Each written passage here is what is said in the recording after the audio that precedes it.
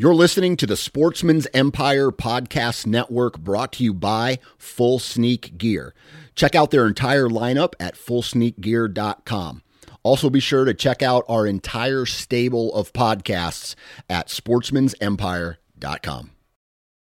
New from Moultrie Mobile, the Feed Hub offers first-of-its-kind cellular connection and control for nearly any spin cast feeder on the market. When used with the Moultrie Mobile app, you can monitor feed and battery levels, run feeders on demand, receive alerts when feeders are clogged, and remotely adjust feeding times. The Feed Hub is ideal for anyone who maintains feeders. Remove the guesswork and save time by planning feeder maintenance before you drive to your hunting property. For more information, visit MoultrieMobile.com. You're listening to the Sportsman's Nation Podcast Network, brought to you by Exodus Trail Cameras. Now, it's summertime, and that means it's time to start getting our trail cameras ready and our trail cameras out to start capturing pictures of velvet bucks. And our friends at Exodus are kicking things off with Velvet Fest. Now, what is Velvet Fest? Long story short, Velvet Fest is the opportunity for you to win a variety of different prizes just by purchasing Exodus trail cameras, one of the best trail cameras on the market. Now, until July 12th, when you purchase any trail camera, you will be automatically entered into a drawing to win a variety of prizes from companies like Wicked Tree Gear, Maven Rifle Scopes, Tethered Tree Saddles, and of course, Exodus Trail Cameras. Be sure to follow Exodus on Facebook and Instagram, and be sure to visit ExodusOutdoorGear.com for more information on Velvet Fest.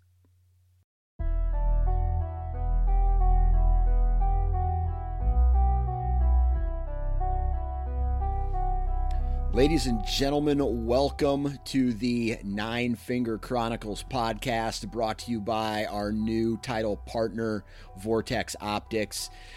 Go to their website, vortexoptics.com. Check out all the awesome gear that they have, right? They're an optics company. Rifle scopes, red dots, binoculars, spotting scopes. I can't say enough good things about this company. It's one of those companies that I really have been pursuing for a long time, and finally we hooked up, and now they're the title they're the title partner of this podcast. So a huge shout out to that company, and you're going to be hearing a lot more about Vortex in the upcoming episodes. Now, today's podcast, we are going to be talking with Micah Thompson of Texas. And before you say, oh shit, another Texas podcast, we're not talking about Texas hardly at all. We get a little bit of an introduction about where he hunts in Texas, but he's making a change. He lost a piece of property on private ground, and that has now forced him to, if he wants to continue to hunt public ground. So we talk about what he's going to do between now and the time that the season starts to prepare for this new public land way of life. And we're also going to talk about some of his out-of-state hunts that he has planned for this upcoming season to Minnesota, Missouri, and possibly Arizona. This is a really good hunter profile podcast, I guess you could call it. Most of it is just us talking about him and BSing and hunting, right? So all these things that I love to talk about, that's what today's podcast is about. Huge shout out to Mike for taking time to do this. Also, real quick, if you haven't seen the Sportsman's Nation film Tradition, it's badass. You need to go check it out on the Sportsman's Nation YouTube channel. And other than that, I think we're going to get right into the podcast. But before we do, I need to talk about our partner, Ozonics. And as you guys already know, I mean, you hear me talk about ozone technology quite a bit and the role that it plays in my hunting strategy, not only in the field, but at home as well. It's kind of funny. I have a toilet that doesn't flush sometimes down in the basement. And it's one of those, me just being completely, I guess I keep pushing it off and pushing it off and pushing it off. And I think this story is actually a perfect example of how ozonics can benefit us in our hunting strategy, right? So I walk into the bathroom and it smells like piss so bad, and I look in the toilet and I try to flush it and it doesn't flush, but there's pee in it. My kids have been using it, and So it just stinks in there. So I fix the toilet, I flush it, I go get my Ozonics, and I run it for about, I shut the door and I run it for about, I want to say 20 minutes. I go do something else. I come back and the odor is gone, right? The smell of urine is gone. There's a little leftover ozone smell. And that right there, I feel, is how, if you can relate that to how you use it in the field, it's awesome, right? You can use it in the dry wash bag. You can use it while you're in the tree stand, and it basically just destroys all the negative odors. There is a little bit of the O3 odor left behind, but I don't think that the deer see that as a threat. And so, yeah, if you haven't had the opportunity to read up on Ozonics or let's see here, or use their product, read up on it, visit their website, ozonicsHunting.com. Tons of great information on their website, and you can purchase it. If you do decide to purchase it, use the discount code NFC18 when you purchase the HR300 or the HR230. And what that does, that is going to give you a free dry wash bag with your purchase, and that's done automatically. Also, top secret stuff coming from Ozonics, man. There's going to be some cool new products coming. I don't know if I'm supposed to say that yet. I don't want to get in trouble, but it is coming. And I'm going to have a ton of information on that. All right, I've done my commercials. I've updated you. I've told you what today's podcast is going to be about. The only thing I have to do now is share the podcast with you. So hopefully you guys enjoy another kick-ass episode, and that starts right now. All right, on the phone with me now, Micah Thompson. How you doing, man? I'm doing good, man. How are you? I can't complain. I tell you what, it is not as hot this week in Iowa as it was last week. It's still in the 80s, but there's very low humidity this week for some reason, and that makes me very happy. Hey, there you go. We've got cooler temperatures, but a lot of rain. Yeah. So it's been low 90s, but very humid.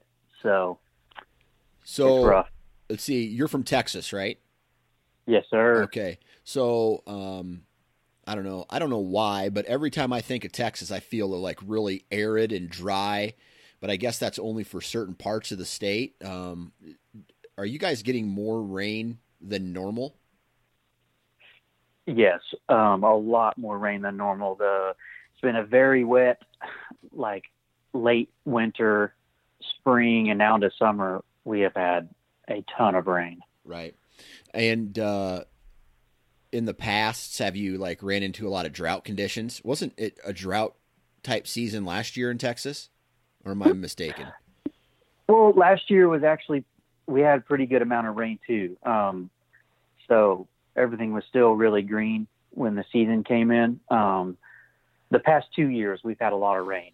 Before that, I think it was 3 or 4 summers ago, we had 100 days in a row of 100+ degree weather with hardly any rain. Gotcha. So it's hit or miss. Yeah. Okay. All right. So let's kick this podcast off then.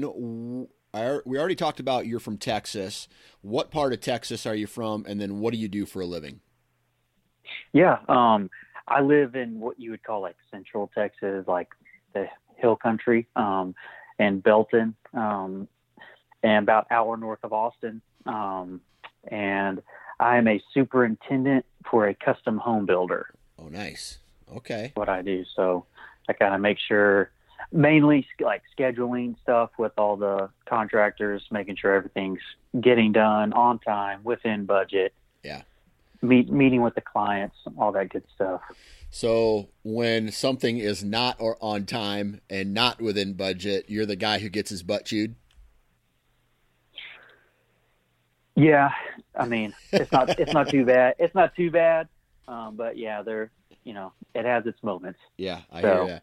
I talked with actually the guy who lives across the street from me does what you do, right? He's basically a superintendent for I think he is more along the lines of commercial, but he's in charge of making sure all the, he runs the budget, he runs the, the organization and the scheduling, and, so if like you said, it's wet here in Iowa this spring, so that's delayed absolutely everything as far as pouring foundations. And then once, and then it just snowballs from there, because if the foundation is behind, then the framing is behind. And if it rains, you can't, or a lightning storm comes through, you can't frame in that. So that puts more days on it. So next thing you know, you're like 3 weeks behind schedule. And now all of a sudden the guy who wants the building done is PO'd.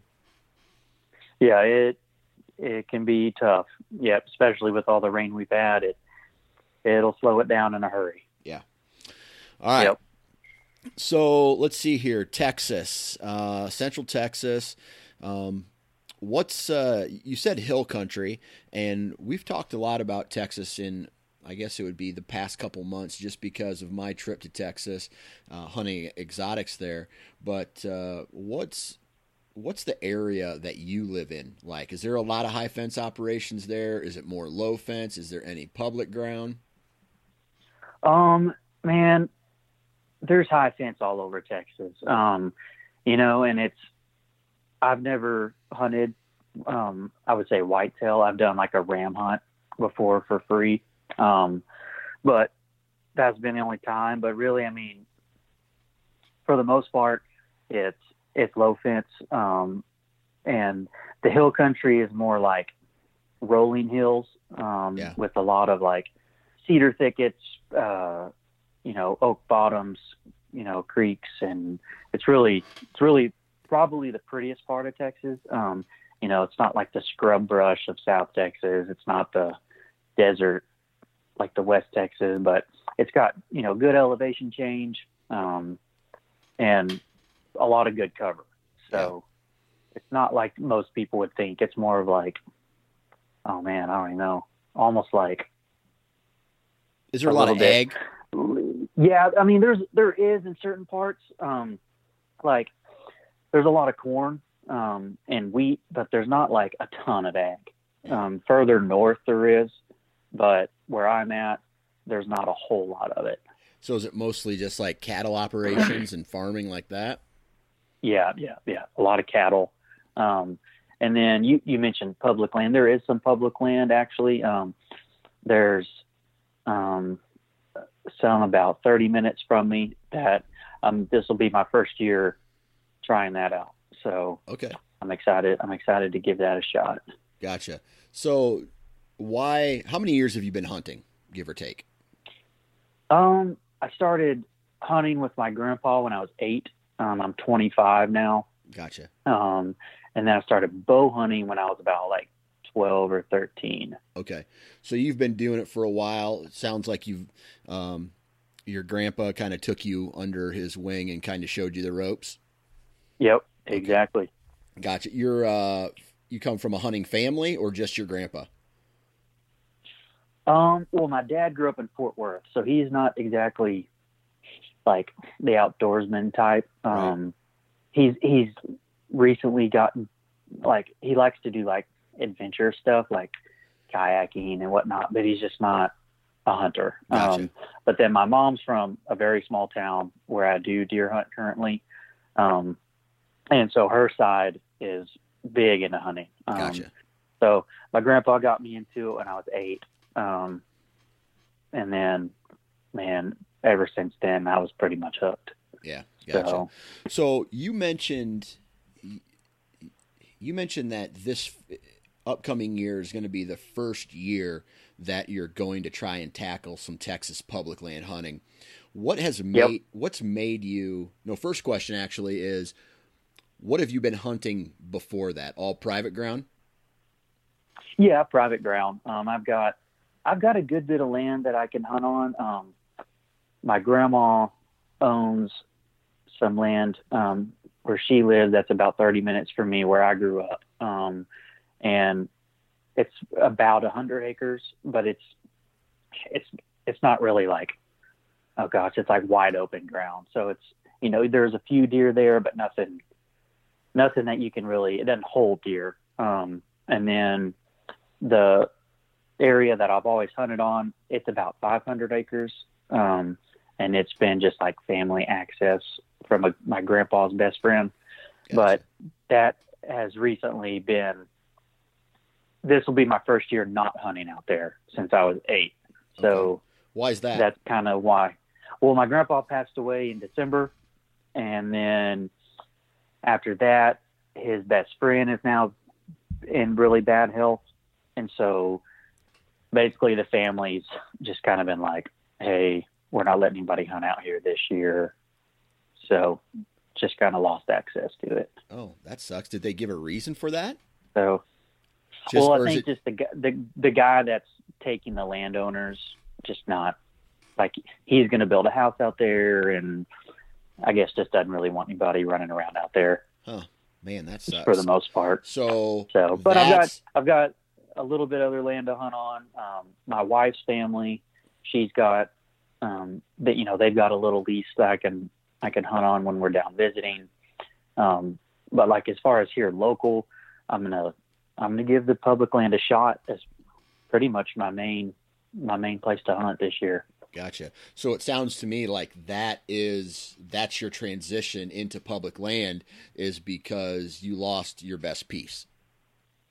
Yeah, pretty much. Gotcha. Pretty much. Hey man, I tell you what, that's what a lot of people are doing, and that's why public land hunting is the big buzzword right now. I mean, it is. If it wasn't for me going and knocking on doors and gaining permission, I would be a public land hunter as well, because I mean, firsthand, just like what you've done, the main farm that I hunted back in the day where I cut my teeth on, that was, I want to say 800 acres of awesome Iowa, ground. And it was one of my best friend's grandpa's. That was my foot in the door. I hunted there for 6 years, and then 6, maybe even 7 years. I don't know, maybe less. I can't remember. Anyway, then he passed away. Then the family sold the farm, and that means I can't hunt there anymore because it was purchased by all out-of-staters, like one guy from Connecticut, I think, and one guy from Missouri, if I'm not mistaken, the two different parts of it. So I had an option. I had to go knock on doors, or I had to go hunt public. So I chose to go knock on doors, and it happens. And there you go. So it's this is cool because I have a feeling that you're gonna learn a whole bunch of stuff within this next season, right? Yep, I'm hoping to. I mean, like, the public land's interesting because it's on a military base. Okay. So it's broken up into zones. So it's got like guided zones, like where they actually like have a stand and a feeder like already set up, and they drive you out to the stand, drop you off. They come pick you up at like 10 o'clock. And then there's like the unguided, like actual DIY, true public land. And you can set a feeder up and all that stuff just like you would anywhere else. But that's, who's to say that you won't walk up one evening and someone's sitting in your spot, Yeah. So I'm going to try to do a little bit more of the run and gun type with the sticks and the hang on. It's kind of going to be my approach, because down here in Texas, very, very few people do that. So yeah. I think if I can figure it out and kind of get away from the people and get into some areas where no one's hunting and have a feeder set up, I think I can hopefully get into some good deer, because there's some big deer killed up there every year in the 150s and 160s. So right. There's no reason not to. Right. So let me ask you this. Okay. It's on a big military base, right? Right. Okay. And you are allowed to bait in, during your setups, right? You can put a feeder in and all that stuff, but that feeder is not yours. Once you put it out there, it becomes anybody can hunt over top of it because it's public ground, right? Yeah, pretty much. Okay. I mean, there's always like the common courtesy, but that won't stop everybody. So, right. But yeah, technically that is public access. They can hunt your stuff if they want to. So. Gotcha. So have you put any thought process in on, here it is July, what are you doing now to get ready for this upcoming season on this public land? Have you done any scouting? Have you looked at maps? Yeah, I've been on X looking at from that point. So how the permits work is it starts over like August 1st, and it's like $125 for the whole year. So I'm not going to go spend $125 to access it, for a month. So I'm going to go get my permit August 1st and just get as many miles on the boots as I can. Gotcha. That's the plan. But I've got some good, ideas, because I forgot to mention this earlier. There are bow only zones. Okay. So I'm definitely going to stick to those. And then just try to find out, like, okay, there's guys set up over here. Let me go look over here and just try to get away from everybody. Gotcha. It's going to be my approach. Okay. So how big is this area? Oh man, I couldn't even tell you. So like the whole military base is like 300,000 acres, but the actual areas you can hunt on, I don't know. I mean, gosh, a bunch. I mean, thousands of acres. Thousands. Okay. And then they do like this weird, like they'll shut off certain zones because they'll have like combat training and stuff. So you like can't go in this certain zone for 2 weeks. Gotcha. And if your stuff's set up in that zone, your feeder or whatever, you can't hunt it until that, they're out of there. So they close stuff off and whatnot. So I'm trying to that's also why I kind of want to stay mobile, so I can still hunt and get in and around that stuff. Okay. But you can't get on that property until August 1st, correct? Yeah, unless I want to go spend $125 for what? It's okay. A little 3 weeks. Yeah, I got you. But yeah, I mean, I basically found out in June that okay, the land I was hunting is a no-go. And so that's when I kind of started looking at options like, okay, can't afford a lease. And then the closest ground I have to hunt after that is my grandma's, which has very little deer. And then my wife's family, which is like 2.5 hours away. So I was just trying to find something closer. Yeah, that makes sense. All right. So you got to wait till August 1st, and then you buy your permit to get in. How much scouting time do you have between August 1st and then the time that the season starts? Like 2 months. 2 months. Okay. So you're in October 1st. September, like September 28th, Okay. like that Saturday. So like I think it's September 28th or 29th this year. It's that Saturday at the end of September, 1st of October. Gotcha. All right, cool. All right. So with that said, then what are you going to do on August 1st, the first time that you get in on this property? Well, I've gotten some tips from some guys on like what zones are kind of like that have hunted out there where they've had, I guess, success. So I've got it narrowed down to like 3 or 4 different zones. So basically I'm just going to go start checking them out, by those zones and see which piece looks the best, and less crowded at that time. And just try to get some ideas going. And then I also have a buddy that has land that backs up to it, so I can access it through his land. So I'm hoping I can maybe get to some areas that other guys can't really get to easily. Gotcha. Okay. So you're kind of doing some digital scouting right now. Basically, then you're going to go verify those locations once you have the ability to put the boots on the ground. Right. Like right now, I'm basically treating it almost as an out-of-state type of hunt until I can access it. And then once I do, I'm just going to be out there as much as I can. Yeah. Okay. All right. So are you going to be putting up trail cameras? Are you going to be hanging some sets while you're in there? Or are you going to just go in there raw and just run and gun the whole season? No, I'm going to put up some cameras. So, I mean, and I'll probably have at least one set up on a feeder just to kind of get an idea. And if also I have some buddies that have expressed interest in it, so they could, we could all kind of hunt the same little area.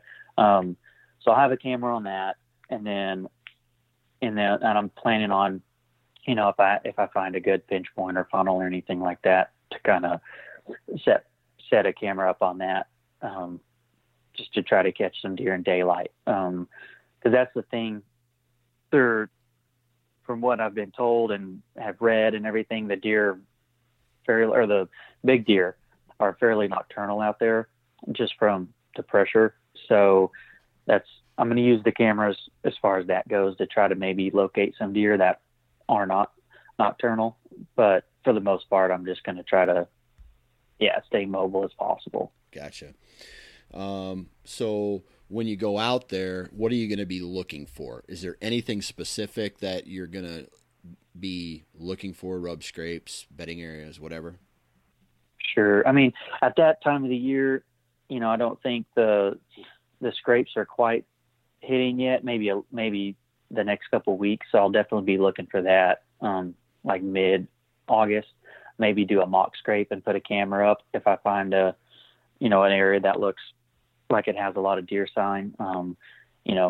Heavy used trails, saddles, kind of the same stuff you would look for in the Midwest, if you're not hunting over a food source. And there's not really any like ag on this place. So, looking for acorns and that kind of thing too. Maybe some low creek crossings, just the normal stuff that, a non-bait hunter, I guess you could say, would look for, when trying to set up on a deer. Gotcha. Are you going to be looking for any feeder sites, like guys going in and then, try to flank them? Yeah. I mean, I'm going to try to get as far away as possible. I don't know exactly what that looks like yet. But that's the idea, is to kind of,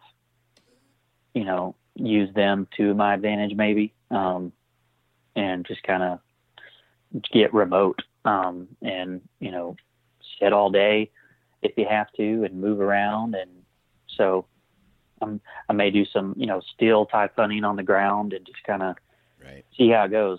Gotcha. When does the rut typically kick off in that part of Texas? I would normally say it's like the late part of October, is when it normally hits pretty good. It's a little bit earlier than, like your typical Midwestern states. I would say the pre-rut is probably like that third week of October, and then the last week of October, and then into the first part of November is like the best prime time. Yeah. Okay. So it's a little bit sooner than the Midwest, and then, South Texas, I think they're like January ruts. Right. But so you feel that like the last week of October into the first week of November is like some of the best of the year? Yeah, I would say so. Okay. I mean, it's funny because I'll see deer chasing does, second week of October sometimes. And then I feel like in our area, and from talking to my buddies and family, that we kind of have that almost that second rut as well, like in the later part of November, because you'll be sitting in the stand, November 21st, and you look out and there's a deer, a buck chasing a doe. Yeah. And so I feel like we do have a pretty good, like that little second rut phase. Yeah. Hey man, I talked to a guy, I think he was living in Mississippi, and he lives, in the central part of Mississippi. He hunts a regular rut, like the regular, first, second week in November rut. And then I think he drives south an hour or two and hunts the rut all over again in 2 weeks later. So like the last week of November, first week of December. And so imagine being able to do that within an hour drive of yourself. Man, that would be awesome. Yeah, that would be awesome. I mean, you can do that in Texas, but you're going to have to drive like 8 hours from where I am. And, you know, they're rutting like late January, early February sometimes down there. So what's your expectations going into this hunt? Honestly, for the public ground, I'm just looking to kill a good deer. Like I'm not going to shoot a yearling, but I'm also not going to hold out for maybe like what I would hold out for on some private ground. You know, if a good 3-year-old walks out and it makes me get excited, man, I'm going to shoot it. You know, it's public land, and everybody out here says it's a waste of time and blah, blah, blah, get on a lease. And so, you know, that part of me alone just says, man, if you get a good opportunity to buck that makes you excited, man, let it eat. You know, I'm not out here trying to manage the herd exactly. You know, I don't think you can really do that on public land, but you know, that's kind of my main goal. And then also just get some experience under my belt with hunting the public land and being more mobile and learning how deer move throughout some different terrain features and that kind of thing versus sitting over the same feeder every time you go out the whole season, you know. So that's what a lot of guys do. Oh yeah, I believe it. It's funny, like a lot of people down south or any state that allows bait or feeders, you know, they sit there and or not necessarily directly over the bait, but you know, the feeder influences the deer movement to where they are either flanking it off a ways, not necessarily hunting directly over it, or they're hunting directly over it, right? And, you know, I think this is going to be awesome for you because you're going to be able to – it's almost like you're not going to be hunting in Texas, if that makes sense, just from a stereotype perspective. Right.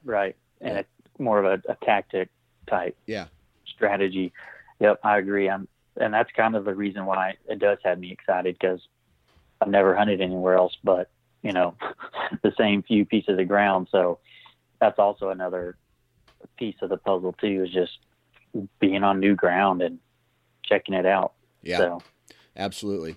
All right. So with this change in property and change in strategy, also I'm guessing requires a change in hunting gear.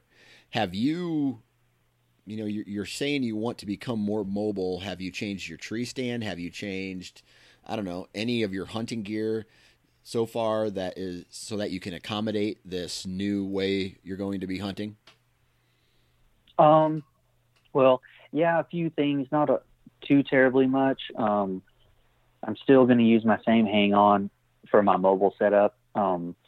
It's a very small, compact one. And then I did get some lighter climbing sticks with like the 3 sections type style, where you can, instead of like, you know, the one that all attaches together and it goes straight up a straight tree. So I've got a really light set of sticks and my hang on. And then I got a new pack that can carry my bow, you know, if I'm going in a good ways. And then, I mean, that's really all I've really changed. And then probably on like my feeder setup that I'll have, I'll probably have a ground blind on that one. Just to maybe have somewhere to go if I don't have a lot of time or if it's really bad weather or something like that. So you are going to go and put a feeder up somewhere on that ground. Yeah, I'll have a feeder set up still as well, because there are a lot of pigs too, and pigs are fun to shoot and they like corn. So, and there's a lot of them. Gotcha. All right. So let me ask you this.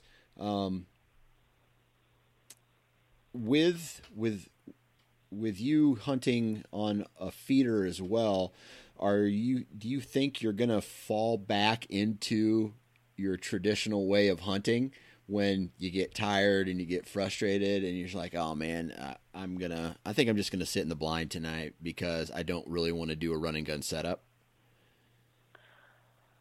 Well, I'm hoping not.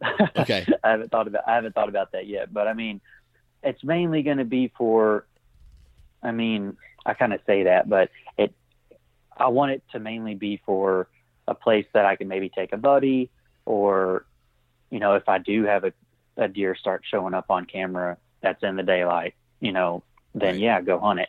But for the most part, I'm just going to let it sit, for as much as I can. And, Gotcha. you know, until I do have a big deer coming in, or if I want to go out for a quick hunt and I don't have time to maybe get back to a spot, you know, and I can run out there real quick and get a sit in, Right. or something like that. But I'm really going to try to be on more of the mobile side and getting in those hard to reach places. Gotcha. All right. So this is a question that I forgot to ask earlier. Is this a lottery or a draw type hunt that you had to put in or pass a test or sign up or register for? Or is this just a knock on the military base door and say, I'm here to hunt, and they let you in? So there's like I said earlier, you have to buy a permit. So you go to like the sportsman club or whatever on base, you buy the permit. I'm sure you have to pass some kind of background check. I'm not entirely sure yet. And then you do have to register your bow. You have to shoot like 20 and 30 yards to like prove you can make an ethical kill. They register your bow, and then, or gun, you know, whatever you may be hunting with.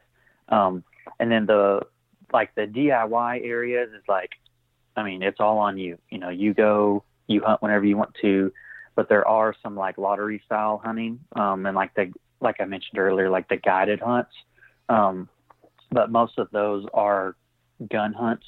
And basically they just have guides that work for them, and you sign up, I think the night before or the morning of, you just like show up at the place, and it's like first come, first serve. And so if you're the fourth one there, you get the fourth pick on what stand you want to hunt, and then you ride out there with a guide, and they drop you off and they come pick you up later. And then, but I don't plan on doing much of that, if any. So, yeah. Okay.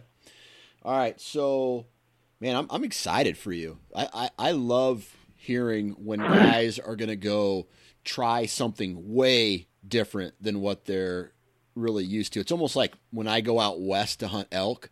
I got a mule deer hunt that's going to be spot and stock this year as well. And I have no idea how it, you know, I've been on the elk hunt last year, but still it's so new to me that every step I take in that whole experience is a learning experience. You know what I mean? So, yep. Man, first off, before we even go to the next, the next part of this podcast, I definitely want to get you back on to see how that, how this hunt goes, because man, I number one, I hope you succeed, and number two, I want to know what you've learned. Yeah. I'm nervous because like you said, it's a whole different style of hunting. I would say like 95% of guys in Texas sit in a box blind with a feeder 80 to 100 yards away and, shoot them with a gun. But so, this is definitely out of the norm for down here, but I kind of want to just try it out. Yeah. So, cause then if you ever do go, out of state, on a, Midwest hunt or something like that, I would at least have a little bit of experience, under my belt as far as that goes, of the same style of hunting. So that could potentially help me on those hunts as well. Yeah. Awesome. Well, good luck on this, man. I hope it all pays off. Okay. I appreciate it. But this isn't your only kind of adventure for the year, because it sounds to me like you might be going out of state on some hunts as well. Yes, they are in the making. I'm definitely doing one. I haven't for sure picked which one I'm doing. Um, I'm going to try to swing two of them. So it would either be a Minnesota like rut hunt. One of my good buddies has several pieces of private ground. And then I've talked to another buddy that does public land in Missouri. And I might try to swing that on like the same trip, like on my way to or from. And then my best friend lives in Arizona, and he is all about mule deer. So he's been trying to get me to come out there for a few years now. So that would either be like last week of December or first week of January when that's like their rut out there in the desert. So those are the three options. Gotcha. All right. So Minnesota, is that a over the counter tag? Yes. And all these are going to be bow hunts? Yes, they're all bow hunts over the counter. Gotcha. Okay. So over the counter in Minnesota, over the counter in Missouri, and then over the counter in Arizona for mule deer, though. What part of Missouri and what part of Minnesota? Oh, man. I think Missouri is going to be more the northern part. And then Minnesota, I think it's like southeastern part.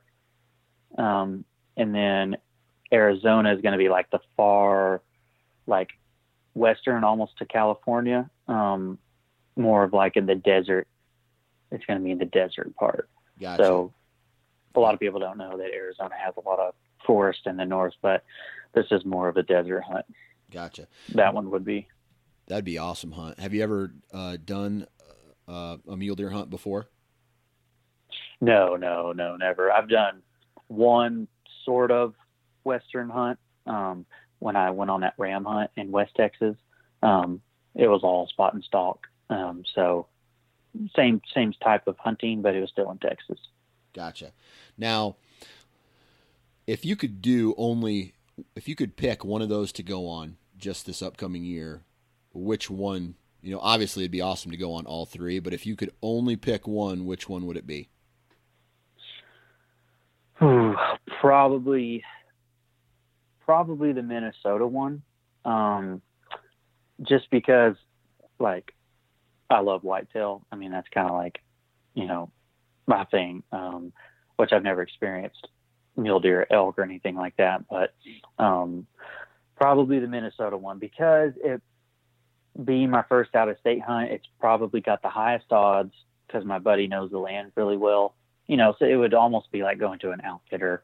And then, he already has his sets all hung, and all that kind of thing. And the cost of it is probably the cheapest. We'd be splitting. He also lives in Texas, so we'd be splitting gas and that kind of thing. And so we would stay for free. They have a little cabin up there, so that's probably my first choice. Just the ease of it, and the price of it and everything for like my first out-of-state trip, that would probably be it. So. Gotcha. So then is that Arizona hunt kind of a, if it happens, it happens. If, I'm not going to push for it, but it sounds like that takes the back seat. Yeah. Just a little bit. I mean, it's going to be mainly because of like, just it a lot more goes into it because it is a Western hunt and it is more expensive to get out there, and the tags and the license are more expensive for a non-resident and all that stuff. Right. So that's probably why. But I would really like to swing it. So I'm going to try. Gotcha. Man, that sounds fun. Like I'm going up to South Dakota for my mule deer hunt. But Yep. Western Arizona, those desert hunts kind of intrigue me because every year, I don't know if these bucks are killed off private ranches or on public ground, but it's like some of these desert mule deer get huge. Yeah, they can get big. I mean, Arizona's got, I don't know, I'm not super familiar with everything with Arizona, but I know they've got, obviously like over the counter, and then they've got like draw hunts and everything else like a lot of Western states. But yeah, some of those like Arizona strip tags up on the Utah border, I mean, they're killing well over 200-inch mule deer up there. Yeah, every year. Yeah, every year. My buddy actually drew a strip tag, the one that lives out there this past year, rifle hunt, and he killed a monster. So that's like a once in a lifetime, maybe twice in a lifetime tag. Yeah. So they can get big. You don't have to do any preference points, right? You said that was an OCT tag. Yeah, OTC, yeah, over the counter. Yeah, it's completely over the counter. So, and he works on the border patrol, so he's basically scouting all year long. Yes. So I love it when I love it when you get a couple spotted. Yeah, you got jobs like that, right? I got a buddy who he works in the oil industry. So what does he do when he's working out there in the field? He's looking for he's scouting. Your buddy, he's out there keeping our border safe, and he's scouting, of course. So man, that's awesome. That's all. And plus, he kicks back some of that information to you, man. That's awesome. Yep. So that's kind of what we're going for. So I mean, he keeps inviting me, so it's not like I'm taking advantage of him. So he's got them spotted every year. So how far from the border would you be hunting? Right on it? It's where we would be hunting is a little bit like north and south wise. It's almost in the middle. Oh, okay. But like closer to California. So, in that kind of area. And then he's got a lot of like good Coues deer spots though down by the border. So cool. The tag is good for either or. So we may just see whatever he has, scouted up the best, we may just go after one or the other. So yeah, man, that's awesome. Yeah. Well, cool, man. That sounds like you have a lot on your plate potentially this upcoming year. Well, that's if the wife will approve. So that's the battle, man. Yeah. So. Oh yeah. Yes, sir. Yep. I got suckered into taking my wife to the first week in August, taking her to Nashville, Tennessee. It may be the first week. I don't know. Anyway, she's got it all planned out. That'll be fun. So she's like, well, you're going on all these hunting trips this year. And I'm like, well, yeah, that's because my company is now paying for them and this and this and this. And she's like, well, is that really fair? So it's like, just to avoid an argument, I'm taking her to, but that means I get to go on my hunting trips. And I guess you got to do what you got to do. You got to have compromises, man. That's right. That's right. Hey, I've heard there's good urban hunting in Tennessee. So you could maybe do some scouting while you're there. Yeah, there's a potential.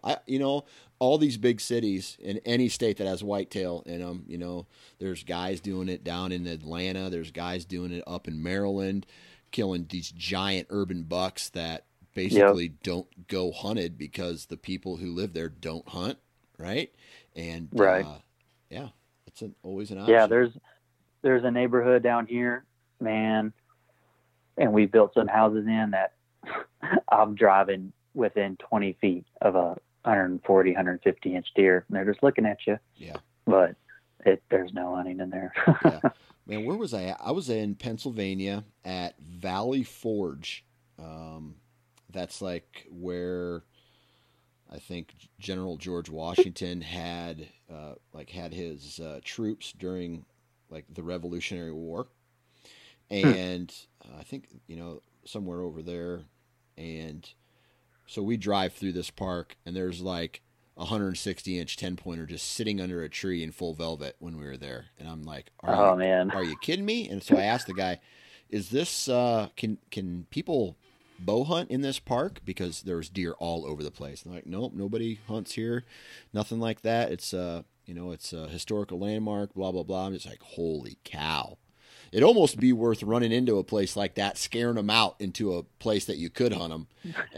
Right. But then someone would probably call you in and you'd get in trouble for that too. Do it like a little deer drive. That's right. That's right. Right across. That's right. So, on a scale of 1 to 10, how jacked are you right now for this upcoming season, knowing that you still have a lot of work to do? I mean, man, I stay at a 10, so I'm super pumped.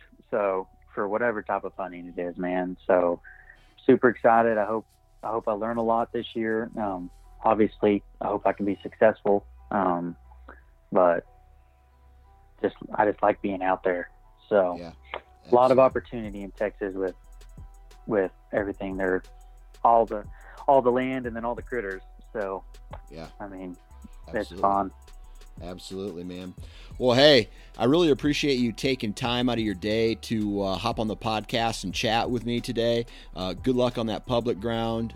Good luck on your out-of-state hunts. I can hear my wife yelling at my kids. So that is the sound of the end of a podcast. And I really appreciate it. And good luck, man. Follow up with me. Yeah, sure will, bud. I appreciate it. As always, man, huge shout out to Micah. Huge shout out to everybody for listening. Huge shout out to all of the partners of this podcast, Lone Wolf, Ripcord, Wasp, Ozonics Prime, and of course our new partner, Vortex Optics. Please go out and support the companies that support this podcast, because without their support, this isn't happening. So also be on the lookout for a new podcast called the Hunting Gear Podcast. Hint, hint, it's going to be badass. And the name implies exactly what we're going to be talking about, and that's hunting gear and equipment. So if you're a gear nut, you're going to love this podcast. Or if you just want information on what you should do or what you should buy or hunting gear in general, this is going to be an awesome podcast to be listening to. Other than that, make sure you're following us on social media, Instagram, not only on the Sportsman's Nation and Nine Fingers, but also Instagram, Facebook, and all the other partners of the podcast as well, like Southern Ground, Hybrid Outdoors, Son Outdoors, Backcountry Rookies, Transition Wild, Freshwater Bite, Southern Ground, Land and Legacy, Nine Finger Chronicles, DIY Sportsman, Pro Talk Outdoors. I know I'm missing one, but anyway, you get the idea, right? Go to sportsmansnation.com, check out all the information that we have there, because we have a ton of great content there as well. And last but not least, if you're going to be in a tree, please wear your damn safety harness. Have a good rest of the week.